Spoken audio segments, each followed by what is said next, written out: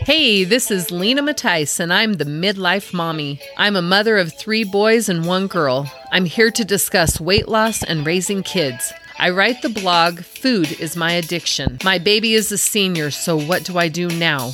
Please join me on my trek to reach my ultimate weight loss goals while finding my way as a midlife mommy.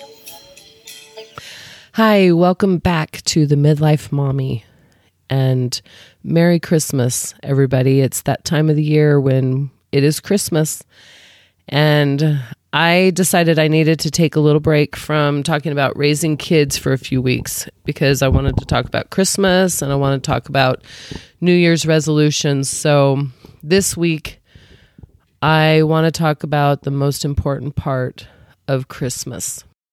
Imagine I am holding a box. Inside this box is the most precious gift you could or ever will receive. Everyone, imagine you are holding this box and you look inside.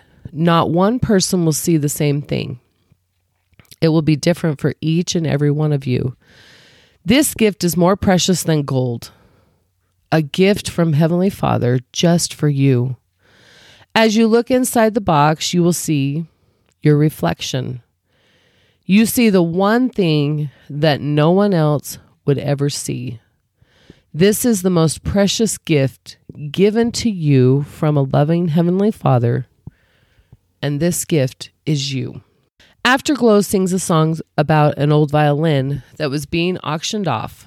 No one would pay $1 or even $2 for this old violin. The auctioneer would ask the bidding to come $1 or maybe $2, but nobody would raise their hand to pay even that small of a price. In the back of the room appeared an older man.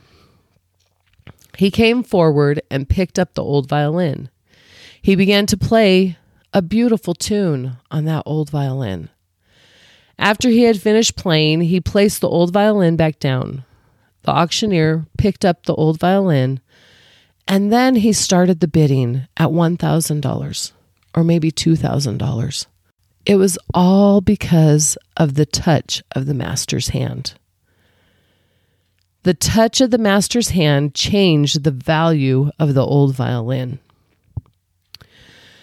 We think we can do so much by ourselves, but with the touch of the master's hand, we can do so much more. In Doctrine and Covenants 11:30, it says, "Whoever receives him will be given the power to become the sons and daughters of God."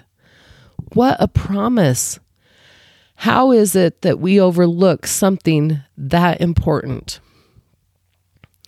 Do we really know Jesus Christ? We claim to be members of his church, but do we really know him? When people look at us, can they say, he or she is a disciple of Jesus Christ? How can we become disciples of Jesus Christ? Every now and then I wonder about this. I would feel truly sad if someone came up to me and said that I can't believe that you are a member of the Church of Jesus Christ of Latter-day Saints. I would have never guessed that by the way that you act. Jesus is Master. He is the one that paid for our sins. We need to look in the mirror and realize his hand in our lives. We need to get him into our lives and keep him there. There's a song by Janice Cat Perry that says, "Have you received his image in your countenance? Does the light of Christ shine in your eyes? Will he know you when he comes again? Because you will be like him? When he sees you, will the Father know his child?" When Christ came to earth, he said, his own received him not. In Doctrine and Covenants 10, verse 57, when Christ came to earth, he said, his own received him not. Would we have received him? That is the big question. God has given himself to us. But have we given ourselves to him? Would we have received him if we lived back then? Would we have followed him? Are we disciples of Jesus Christ? Do we love him? In Alma 30, verse 8, it says, "For thus saith the scripture, choose ye this day whom ye will serve." Who do we love? Do we love him? Think for a moment of Jesus Christ. He is our Savior, our Redeemer. He suffered for our sins. He is the one that knows us more than we even know ourselves.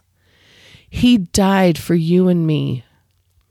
Stephen R. Covey, in his book, Christ-Centered Life, The Divine Center, said, "If you center your life around Christ, every other possible thing in the world will fall into place. If our life is centered around God, every other possible thing in the world will fall into place."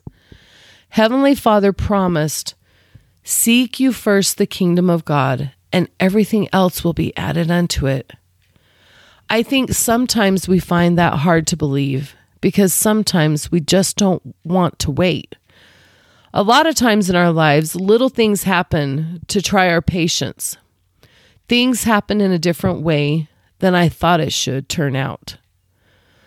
I look over my blessings because I am caught up in the things going wrong. So, how do we center our life around Christ? He promised that he will always be there for us. Will we always be there for him? Here are a few suggestions on how to have a Christ-centered life. First and foremost, get on your knees and pray. Have an open and honest conversation with God. Even though he knows everything already, he wants to hear you acknowledge everything. He wants you to acknowledge your frustrations, your struggles, your happy moments, your sad moments, your good times, and just everything. He wants to know it from you. Even though he knows, he wants to hear it from you. He loves you. After you voice your life, then sit back and listen. You need to listen and read your scriptures. You need to want to know what he wants in your life. He wants to know, you want to know. Sometimes a quiet feeling will come over you. Sometimes his words will come to you in scriptures. Sometimes his words will come to you in conversation with a parent or friend. Pay attention to those feelings and know he is the one talking to you. I've said it before and I'll say it again. If you want things to change in your life, start showing gratitude for the things you do have. Find the one thing you can be grateful for. Sometimes it is hard to find, but something is there. Find that one thing you can be grateful for, and then look for the second and the third and the fourth. Showing gratitude is one of the most important steps you can take to have a Christ-centered life. He loves you and wants to give you so much more. But first, you have to show gratitude for the things you have. When something bad happens to you, say to yourself, what do I need to learn from this? What is the lesson in this particular trial? He will help you see what you need to learn. He loves you. He wants what is best for you. This Christmas season, I struggled with feeling the light of Christ in my life. Things are changing in my family, and getting gifts was different this year. My kids are older, and my oldest has another family to share his life with. That means we are no longer the center of my grandson's world. I am happy that he has another family to love him. I am happy that my son found a good woman to love him and his son. I am happy that we will be getting a granddaughter. Even though things are changing, I look for the happiness to fill my void. The void of things changing. The void of knowing next year my family might not all be together. But looking for the bright side, we were all together this year, And it was a great time.